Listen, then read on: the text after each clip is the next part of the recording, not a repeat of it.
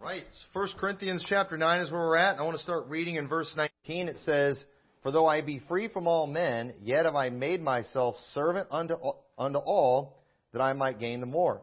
And unto the Jews I became as a Jew, that I might gain the Jews. To them that are under the law as under the law, that I might gain them that are under the law. And to them that are without law as without law, being not without law to God, but under the law to Christ, that I might gain them that are without law. To the weak I became as weak, that I might gain the weak. I am made all things to all men, that I might by all means save some. And this I do for the gospel's sake, that I might be partaker thereof with you." So the Apostle Paul, when he's explaining all these things that he is to men and all these different ways he goes about doing everything, it's very clear that all these things that he did was just so he could reach people with the gospel. And there is no doubt the Apostle Paul, his life's focus was the gospel. I mean, that is what he lived and breathed. That's what motivated everything that he did. And what I want to preach about this morning is steering the subject towards the gospel. Now, while we see a lot of examples in the Bible of organized soul winning that maybe resembles what we do on a regular basis, we also see examples of the gospel just naturally coming up in conversations. And I think that's important. I do believe we need to have organized soul winning where the sole purpose is we're going out and preaching the gospel. But that's not really what this message is about today. I think we miss a lot of opportunities to present the gospel throughout the week. And I personally believe not only do we miss a lot, I think we're not only just missing opportunities, but we should have the attitude we're trying to create opportunities. And I think that's a mindset we ought to have. And, it's just a fact that we all know how to steer conversations where we want them to go. I mean, we all know how to steer the conversation towards things that we want to talk about. If you're a sports guy, everything turns into sports. Man, the weather sure is nice today. Feel like playing baseball. And then what do you think about the strike and things going on? I don't know if that's still going on or not, but some people know how to immediately turn everything to sports. And they always find somebody to talk to about it. They somehow manage to do it. We ought to be the same way with the gospel. Now, obviously, we don't want to be weird. We're not trying to freak people out. We're not trying to scare people off. We got to make sure we use some tact in these things. But, the gospel this is the most serious thing, and we ought to try to be good at this. And so, we want to use tact. We want to use some subtlety when we're doing this type of thing.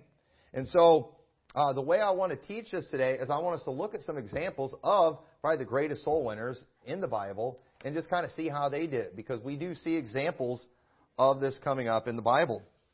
And so I do think that this is not, I'm just going to say this too, I'm not a big fan of the method of soul winning where you go out and you invite people to church and then you try to magically somehow see if you can steer the conversation towards the gospel.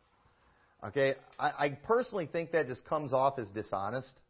You know what? We're there because we mainly want to preach them the gospel.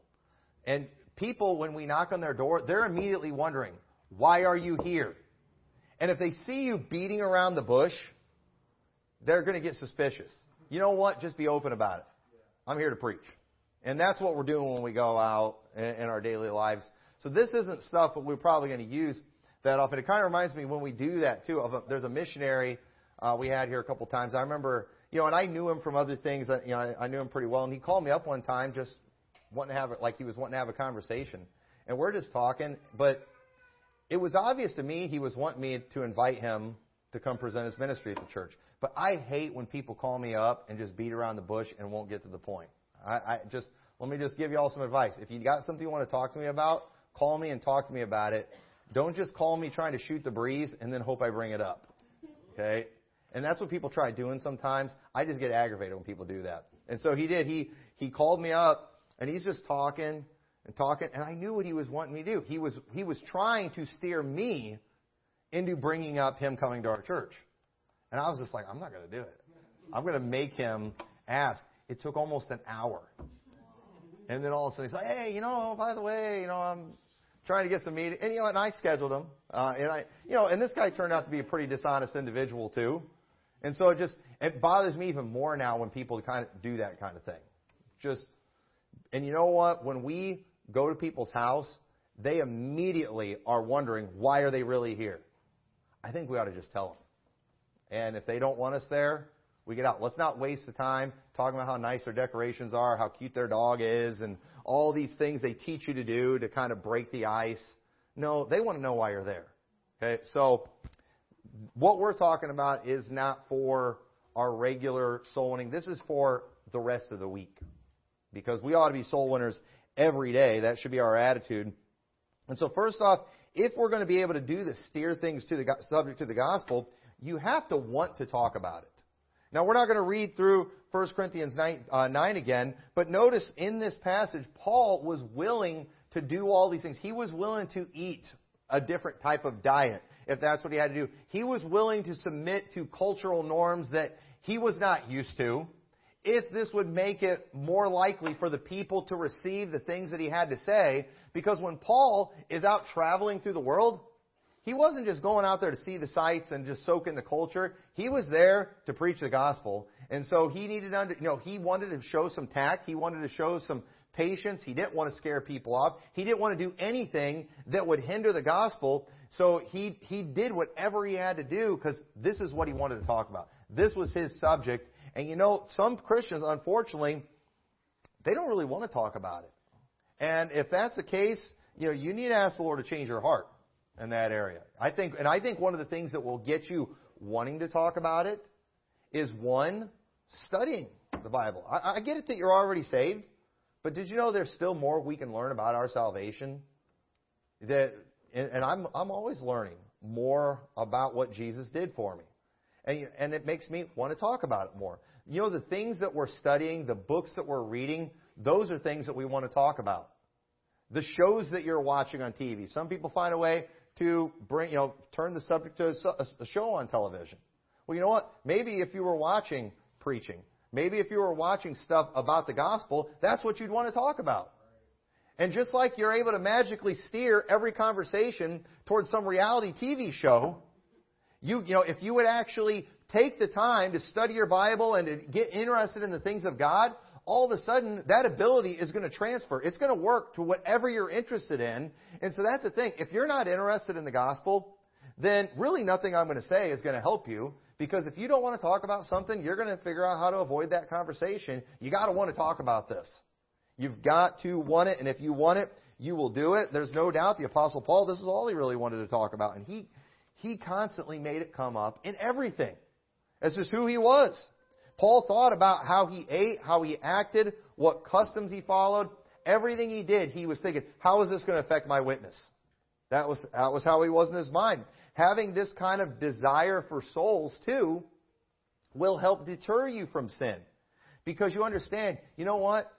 If I have a bad testimony, I'm not going to be a very good witness to my coworkers. And I'm kind of hoping one of these days, while we're talking on break or something like that, I'd love to be able to get it to the gospel one of these days.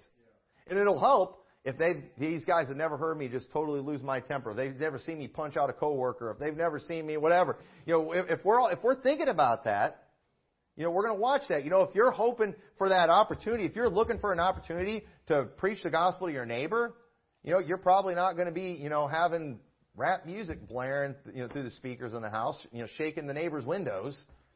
You're not going to want them hearing you cussing out your wife, and just seeing all the cops show up at your house all the time and doing drug busts and all those things, because these things are going to negatively affect my witness. And it's true that if that kind of stuff's happening, it's going to negatively affect your witness. And so that person who actually cares about souls, they're going to be like, you know what? All of a sudden, it puts, for lack of a better term, all these rules in the Bible into perspective. All of a sudden, we're like, you know what? I see why we should live this way. I see why we should walk in the Spirit. Some people just have the attitude, all I want to do is go to heaven. And that's real easy.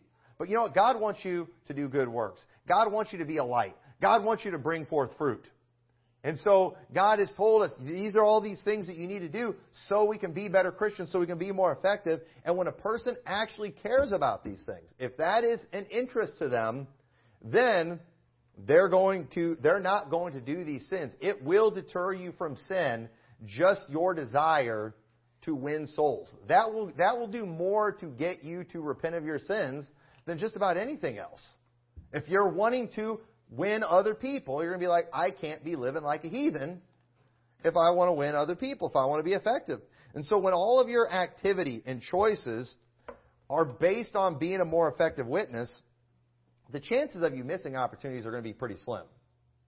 So, and so look at verse 24. Let's look at where we left off, because really the mentality we need to have is the same mentality of professional athletes that they have. And Paul uses this illustration here. He says in verse 24, "Know ye not that they which run in a race run all, but one receiveth the prize? So run that ye may obtain. And every man that striveth for the mastery is temperate in all things. Now they do it to obtain a corruptible crown, but we an incorruptible. I therefore so run, not as uncertainly, so fight I, not as one that beateth the air, but I keep under my body and bring it into subjection, lest that by any means, when I have preached to others, I myself should be a castaway." So what Paul is talking about here is just like that person who's striving for the mastery. That person who wants to win in an event, who wants to win in a race. I don't know if any of y'all in here have ever been, hardcore runners or involved in track and field or some other kind of major sport. But people who are really into sports, they're temperate in all things, because if they know if I'm going to have my best performance, if they know I've got a track and field meet coming up on Friday, those people, they're thinking about that all week. They're not going to go. If you've got a big race and you really care about winning, or at least doing your best possible performance, you are not going to go the night before to Pizza Hut and load up on pizza and hot wings and all those things, because it will affect how you run the next day. If you're somebody who is a weightlifter, and one thing that you're not going to want to be doing if you're trying to maximize the weight that you're going to lift that day, if you've got some kind of event or competition come up, you're not going to drink a lot of soda. I'm telling you, soda is something that I've noticed when I'm lifting weights that negatively affects me.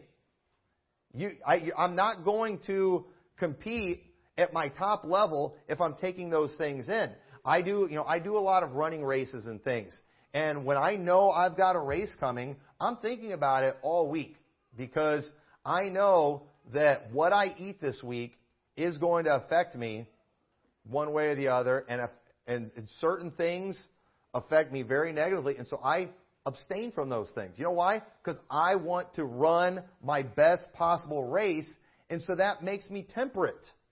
Well, the person who wants to be the most effective witness possible, you know what they are? They're going to be temperate in all things. They're like, you know what? When I get all caught up in some of this, worldly entertainment, I'm not focused on the gospel like I need to. You know what? I'm going to keep those things out of my life. When I'm listening to this kind of music, I'm not in a spiritual mood like I need to be. I'm not going to listen to that kind of music. The things that do help me stay motivated, and we all have our things that help us stay motivated when it comes to maybe physical things or something. But the same thing spiritually. What helps you get motivated spiritually? And you're like, you know what? I probably better get a healthy diet of the Scripture. I probably better get around other people who are interested in these same things, who are going to keep me motivated. Just like some people, they've got, gym buddies that they go to help keep them motivated, so they'll keep working out. You know what? Some people need those spiritual buddies. Hey, I need somebody to go souling with me, because I'm not that spiritual, and I don't always feel like going out souling. I don't feel like being a witness. But you know what? If you've got that souling buddy that you know is counting on you, you're more likely to do what you don't feel like doing. In fact, they alone can make you want to do it. So I say all that to say that we've got to make sure that we don't let carnal things, stop us, from missing out on opportunities. That athlete, nothing will stop them from missing the game, because the timing of everything that they do was thinking about that moment. I was talking with Tommy this week. I like doing the 5Ks, 10Ks. We did our first half marathon last year. We're wanting to do more this year. And I don't like doing the ones in the summertime as much, because I'm competitive and I want to place good. But in the summertime, you have all like your high school students that are on track and field teams that are in those, and they kill everybody. You know, they weigh like 85 pounds, and they're very, trained. They're just like in peak condition, and they just kill everyone. Okay. Now, during the track and field season, they're not in those races, even though they could slaughter all of us. And the reason they're not in those races is because their coaches don't allow them to do other races, because they have them on a very strict program that's always, keeping a certain competition or event in mind.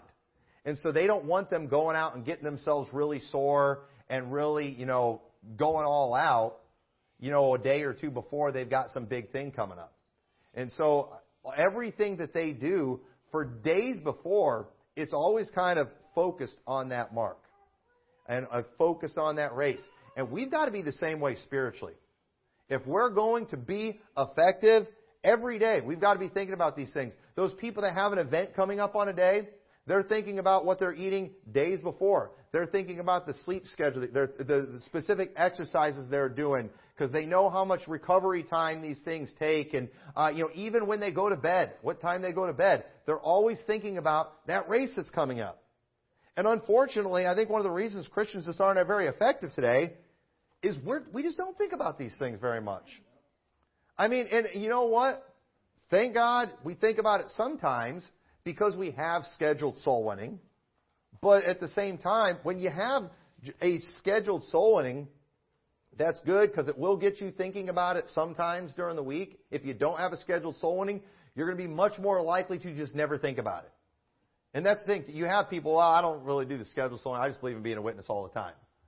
But you'll usually find out those people are barely ever witnesses. And but the thing is, when we know we've got that time, a lot of times we don't take it real serious. It can kind of turn into a thing that is just more for fellowship. And that's great, the fellowship that we get from it. But I'm just saying, we've got to be thinking about this a lot more. We are here on this earth. We've got to have this mindset a lot more, because I believe our best opportunities are during the week, around our family, our friends, our neighbors, and we don't want to miss out on these things. So another thing we need to do, we need to learn to develop the ability to recognize good opportunities. Now turn over to Acts chapter 8. Now you're not going to see too many opportunities like this that are this good. This was a really good opportunity. Obviously, God got involved in this situation, but I think there's some principles we can get from this. This is the story of Philip and the Ethiopian eunuch, and it says, "And the angel of the Lord spake unto Philip, saying, Arise, go toward the south, unto the way that goeth down from Jerusalem unto Gaza, which is desert.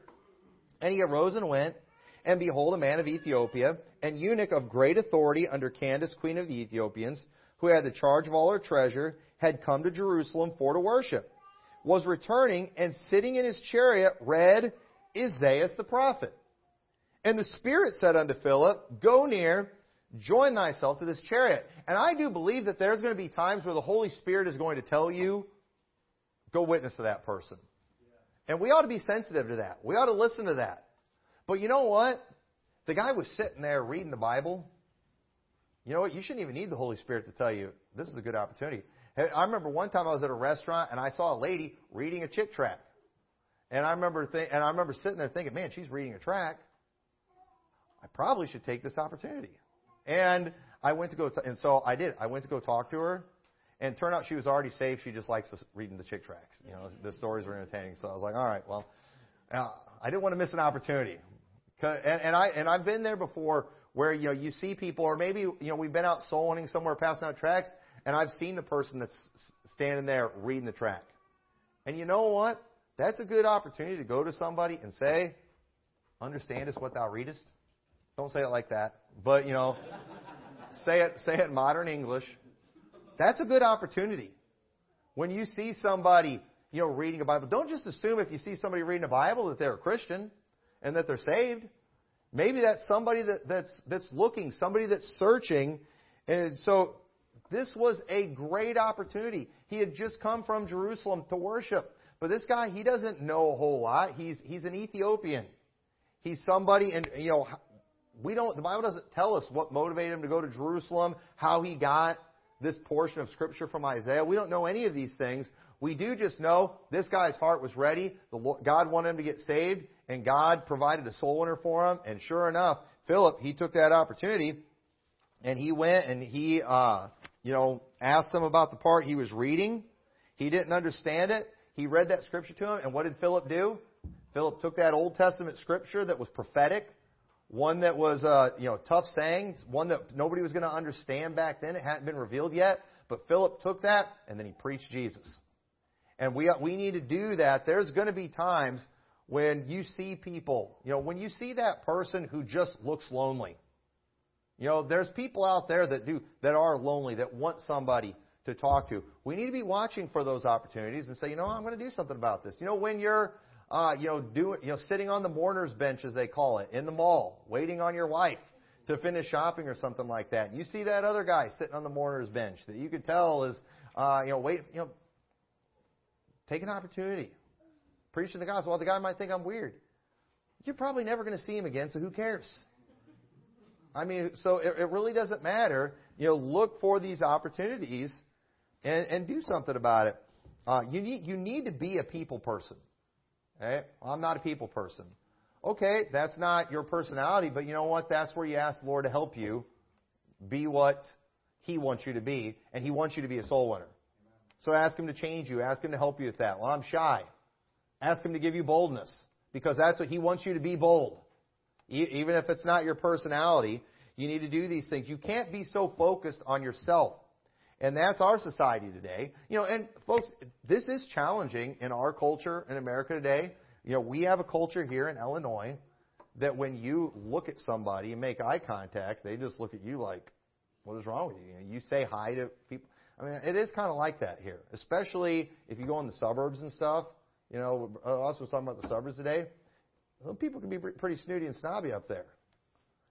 And it's real easy to just, fine, I'll just let you all go to hell if that's how you're going to act with me. But I said, and maybe me being more of a country boy, I'm going to struggle with those people. But maybe I'm sure there's ways to reach those people. I haven't figured it out yet, but I'm sure suburbanites can get saved too, right? We've got a few here. You all are the ones that could probably help on how to do that. But it's tough. But you know what? We've got to be willing to get out of our comfort zone. We've got to be willing to not just always be thinking about ourselves. The Bible says in Philippians 2:4, look not every man on his own thing, but every man also on the things of others. Let this mind be in you, which was also in Christ Jesus, who being in the form of God, thought it not robbery to be equal with God, but made himself of no reputation, and took upon him the form of a servant, and was made in the likeness of men. Jesus was able to do what He did of leaving heaven, coming to earth, living as a man. He was able to do that because He wasn't thinking about Himself. Jesus did not come to earth for Himself. This was not an adventure that He wanted to embark on for Himself. This was something that He willingly submitted to the Father and He did it for us, for our benefit, on our behalf. And we need to have the same sacrificial attitude for other people. I don't like people shutting me down. I don't like getting shut down. I don't, have you ever just, waved at somebody and, they don't return the favor? That's rude. That's insulting. That hurts our pride. But you know what? We need to be willing to take some of that. We need to be willing to allow ourselves to be shut down. That's why a lot of people don't want to go sewing. That's why a lot of people, too, they refuse to go into the sales world. Okay, the sales world is tough because you got to deal with rejection a lot, and a lot of people just can't handle being rejected, and so it's like I'm not doing sales. I'd rather go dig ditches than have people shutting me down. But you know what? You got the thing is, we haven't all been called to be salesmen, but we've all been called to be soul winners, and so we got to learn how to handle rejection. We got to learn how to handle getting shut down, people looking at us like we're weird, treating us like we're weird, being rude, belligerent, whatever. We got to be willing to take that. And it's not fun, but we need to do it. We also need to develop the ability to create opportunities, okay? You're not going to have many of those moments. I'm just going to tell you right now, there's not going to be many moments where you're just going to come across somebody reading their Bible, reading a gospel tract, something like that. You're not going to have many of those opportunities. So you know what you have to do? You have to create opportunities.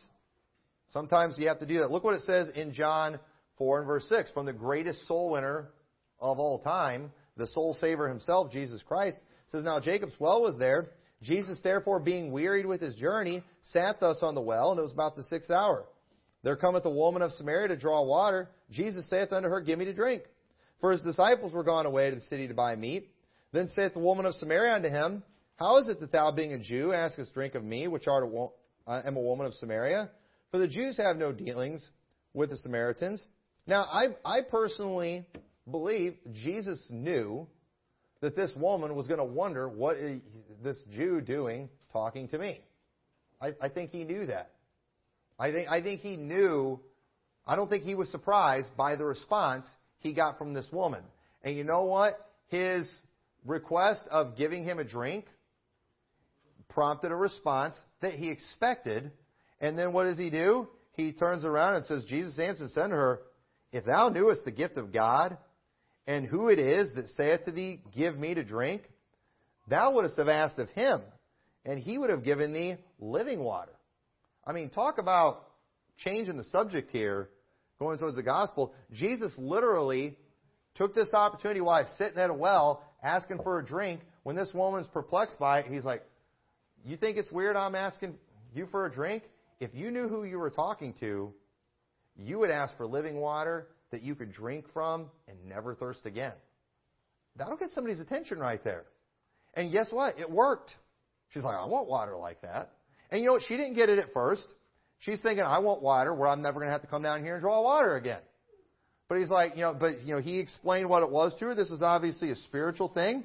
And you know the story. This woman got saved.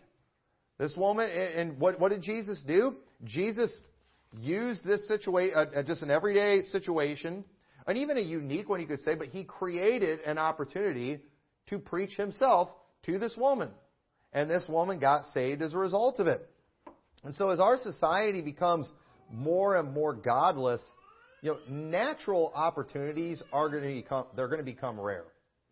There's not that many spontaneous situations where people start talking about God and the things of God. It just doesn't happen that much anymore. And I said, and when it does happen, pounce on it. Take advantage of it. But I'm going to tell you right now, if you are only depending on those opportunities, you're not going to get that many opportunities. So you know what you do? You create them. Again, you steer the conversation towards the gospel. And so, and this is kind of how the lifestyle evangelism crowd is. Okay? I do think we should live a lifestyle that reflects who we are in Christ. I think that's a good testimony when we do that. I believe that will help us. I believe it will stop us from hurting our witness when we do all these things. But folks, I'm telling you, the opportunities are going to be so rare where your sweet personality and your just wonderful Christianity is going to make people run to you saying, what must they do to be saved? It's going to be so rare, it's not even funny. And most of the people pushing this lifestyle evangelism stuff are doing everything they can to make themselves look and act more like the world at the same time. So I don't know why anyone would ever go to them saying that. So we cannot depend on these things, folks. You know what we got to do? We got to make it come up. That's what we've got to do. We've got to make it come up. We've got to steer the conversation that way. I've told y'all before about the lady when I was getting my oil changed at Walmart one time, who she brought it up to me.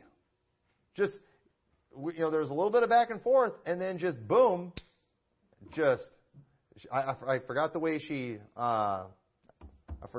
termed it to kind of kick it off, but I mean, it was not just a natural transition into a spiritual conversation. She just jumped right into it. And she started basically asked me if I knew the Lord or something like that. I forgot how she worded it, but what was she doing? Creating an opportunity.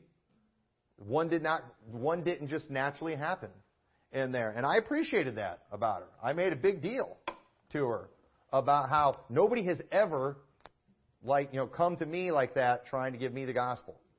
I made a huge deal about it. Why? Because, you know what, I hope she keeps doing that kind of thing and help somebody else who needs to be saved.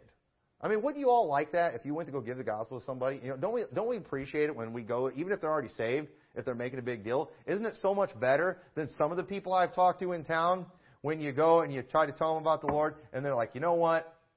I'm a Christian. I have my own personal relationship with Christ, and I just don't think we need to be trying to push our beliefs on other people. I don't like those people. Okay, they don't make me feel good. You know, they don't. You know, if they do encourage me at all, it's probably for bad reasons. Like, you know, I'll show them, but you know, it's the defiant nature in me. But you know, we've got to create opportunities. So the last thing we see here, you need to understand where other people are coming from. You need to know a little bit about other people, other cultures, whatever, so you will know how to take advantage of the opportunity or how to create the opportunity. Okay? Because it's going to be different with different people. Okay? Now look at John chapter 3. In John chapter 3, notice what Jesus did here. It says, there was a man of the Pharisees named Nicodemus, a ruler of the Jews. The same came to Jesus by night and said unto him, Rabbi, we know thou art a teacher come from God, for no man can do these miracles that thou doest, except God be with him. So this man is clearly curious about Jesus. He's skeptical, but he's curious. They know there's something more to this man. He comes to Jesus by night, showing that he really wanted to get to Jesus, but he was scared of what other people were going to think. Jesus, he's got the wisdom. He can see people's hearts. But, you know, even those of us who aren't at the level Jesus is, we can look at the situation and kind of get a good idea of what's going on in this guy's mind. And so notice how after Nicodemus says these things, Jesus answered and said unto him, Verily, verily, I say unto thee, except a man be born again, he cannot see the kingdom of God. What's he doing right here? Nicodemus, you know, saith unto him, How can a man be born when he is old? Can he enter the second time into his mother's womb and be born? Jesus answered, Verily, verily, I say unto thee, except a man be born of water and of the Spirit, he cannot enter into the kingdom of God. You want to know why Jesus said it this way in this situation? Why didn't Jesus use the same method every time? Why didn't Jesus say, why don't you ask me for a drink of water?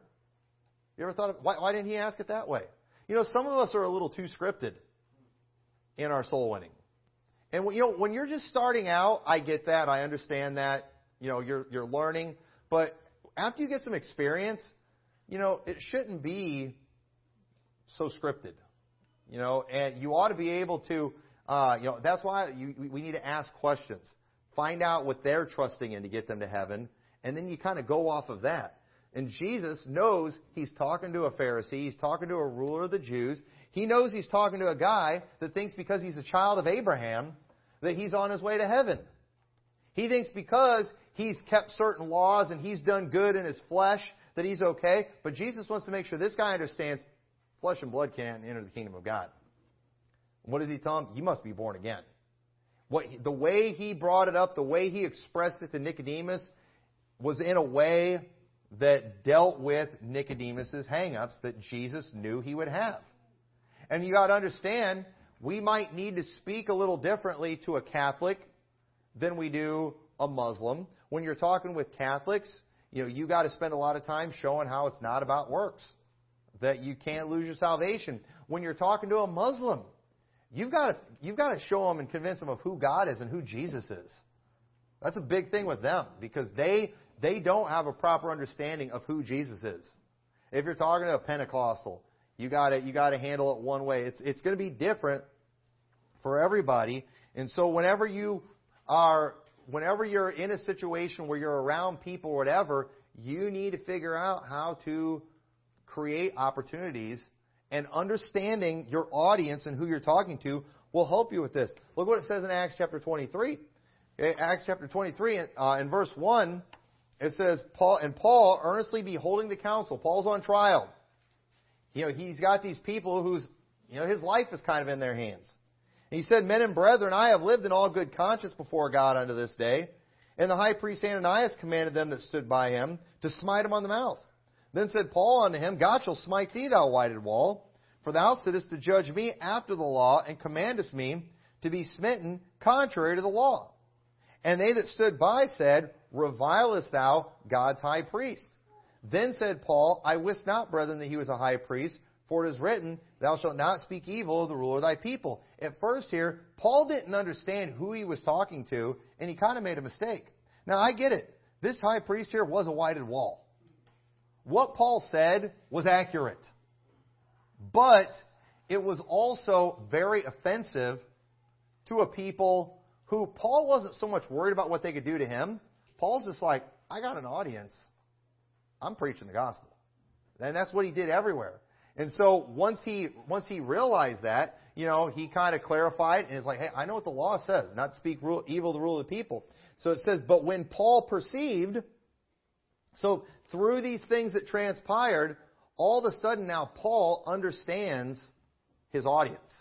Paul understands who is in the room. And it says, when he perceived that one part were Sadducees and the other Pharisees, he cried out in the council, Men and brethren, I am a Pharisee, the son of a Pharisee. Of the hope and resurrection of the dead, I am called into question. And when he had so said, there arose a dissension between the Pharisees and Sadducees, and the multitude was divided. What was he doing? He knows they fight about this stuff all the time, and he's kind of able to distract them from him by bringing up the resurrection. And what do? They all start fighting with each other. It's like if I'm in a church and I want to get everybody riled up and it's close to the Mason-Dixon line and I've got some Northerners and Southerners, there's some things I could say that would get them all fired up. Abraham Lincoln was a tyrant, right? And you get the Southerners all fired up. You get the Yankees all mad and they're all fighting with each other. There's all kinds of situations like that. You get a group of Republicans and Democrats together. There's certain trigger things that we could say that you can kind of get the mob going, right? And understand that, in order for you to know how to get a response like that, you have to understand who the people are. And I'm telling you this to say, not trying to tell you how to start riots and things like that, but I'm just here to tell you that I believe one of the reasons Paul was an effective soul winner was because he understood people. And we need to understand people. It's okay for us to, learn a little, obviously we want to be careful with this stuff, but, to learn about other religions. Why? So we'll know how to reach them. So we'll know where their hang-ups are. So we'll know how we should present the gospel to them. So we'll know the right things to say. So we'll know things maybe that we shouldn't bring up, that might not, that might be offensive to them. We don't want to give none offense to the Jew, the Gentile, or the church of God. Why? Because we're not seeking our own profit, but the profit of many that they may be saved. So we're always keeping in mind who the audience is. And so Paul, he kind of recognized an opportunity there to get the focus off of him. And he did. He knew exactly what to bring up to kind of get the response he wanted. We see in Acts chapter 26, Paul is standing before Agrippa. Now most people, if they're in a situation like this, again, they're going to be saying whatever they've got to say to defend themselves. But the Apostle Paul, all he cares about is winning people to Christ. He took every opportunity like this, because he's not just standing before Agrippa. There's probably a whole council of people, and he's like, all right, I got an audience. I'm preaching the gospel. And what does he do? It says, Then Agrippa said unto Paul in verse 1, Thou art permitted to speak for thyself. Then Paul stretched forth the hand and answered for himself, I think myself happy, King Agrippa, because I shall answer for myself this day before thee, touching all the things whereof I am accused of the Jews, especially because I know thee to be an expert in all customs and questions which are among the Jews. Wherefore, I beseech thee to hear me patiently. Paul understood who Agrippa was, what he understood about Judaism and things. So he's like, I want you to listen to me. And Paul goes on to present things in a way that Agrippa would understand. And so verse 4, he says, My manner of life from my youth, which was at first among mine own nation at Jerusalem, know all the Jews, which knew me from the beginning, if they would testify that after the most straightest sect of our religion, I lived a Pharisee.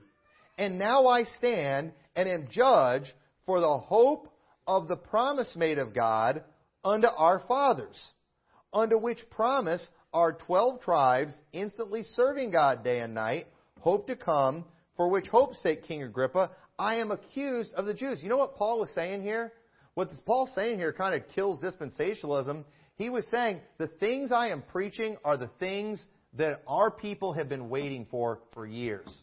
They are the things that were promised to our fathers. These are the things that we've been waiting for, Agrippa. This Messiah that you've been talking about, that you know about, He's come. The promises to take away the sins of Israel, it's come. It happened with Jesus on the cross. And I am being put on trial for just recognizing that what was promised to our people has come. Because you know what? These people hadn't been taught by the dispensationalists yet that what God promised to Israel is still coming in the future. After the rapture. No. Paul's saying, it's here, Agrippa. You know these things. I used to live like you. I used to live like the Jews. But the things that we were looking for have come. They are here. I have just accepted that, and now I'm on trial by our own people. That doesn't make any sense. Because the reality was, the Jews were the ones that were in rebellion because they didn't listen to Jesus Christ. So verse 8, he said, why should it be thought an incredible thing with you that God should raise the dead? We believe in the resurrection of the dead. We have the hope of the resurrection. This is what we've been fighting with the Sadducees about all the time. You're on my side in this, King Agrippa. You know about the resurrection, so why is it such an incredible thing for you to hear about somebody being rose from the dead? Doesn't this actually make sense? Doesn't this actually go along with our law? If we are going to rise from the dead one of these days, this idea of Jesus Christ being the first fruits of the resurrection, this actually fits the law. This proves us right. Hey, King Agrippa, we've been having this fight with the Sadducees forever. Guess what? We just won the argument if you'll accept the resurrection of Jesus Christ. These are all this that Paul is bringing up is stuff that Agrippa should anxiously embrace. And so in verse 9, I verily thought with myself that I ought to do many things contrary to the name of Jesus of Nazareth, which thing I also did in Jerusalem, and many of the saints did I shut up in prison, having received authority from the chief priests. And when they were put to death, I gave my voice against them, and I punished them off in every synagogue, and compelled them to blaspheme. And being exceedingly mad against them, I persecuted them, even unto strange cities. And so Paul, he's pointing out basically, I did the very things to other people that is being done to me right now. And I was wrong. I was wrong for doing these things because it turned out this Jesus they were preaching is exactly what our Old Testament preached and told us about. And so Paul was aware of what Agrippa would already understand, and he reminded them of those things. And you know what? But unfortunately, Agrippa, he was, kind of like Herod and just kind of this puppet king put there by the Romans. And so while he was a Jew and had a belief in these things, he was also a coward.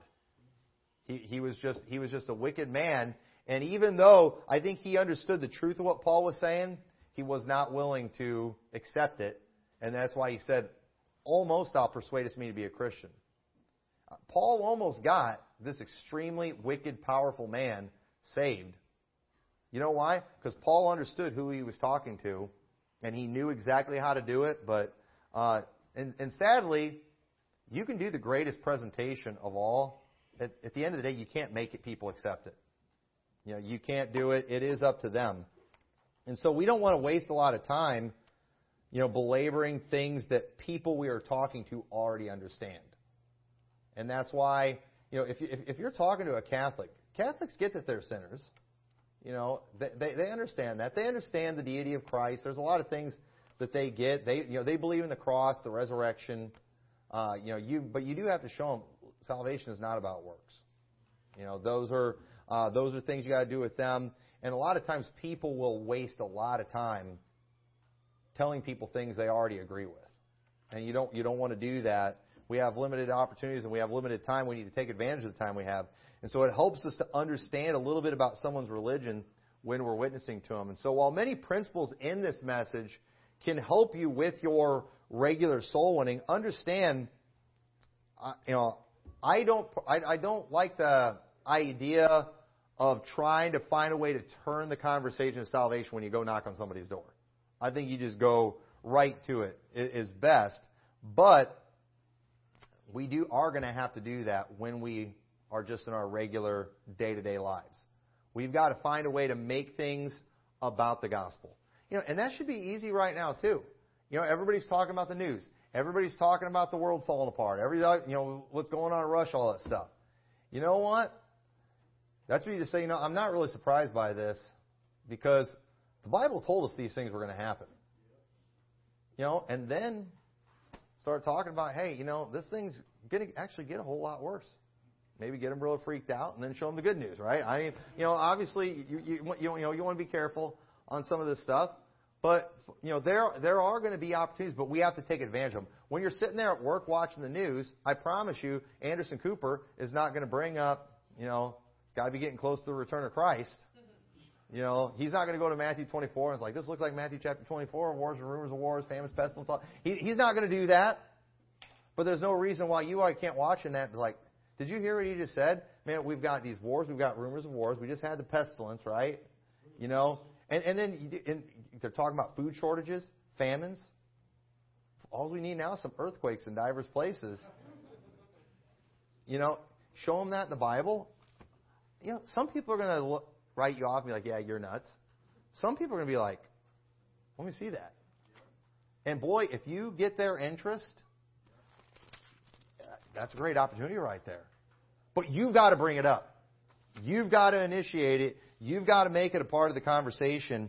And so keeping our minds on these things, this will not only help us get more people saved, but it will just help us be a better Christian.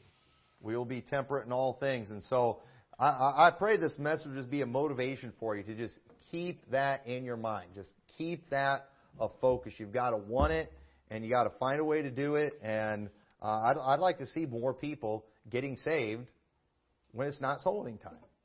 Because you know what? It's always soul winning time. We're right. That's not an excuse to not have an organized soul winning time. But we ought to always have that attitude because there's people, we are surrounded by people on their way to hell. And we need to try to make a difference. So let's pray. Dear Lord, I pray this message was a help and encouragement to everybody. I pray if anything, Lord, it'll renew our focus on this, and we'll not only look for opportunities, but we will create opportunities to talk about you and to tell people about your free gift of salvation. I pray you'll help us to be very effective, and we'll see many people saved as a result. In your name we pray. Amen.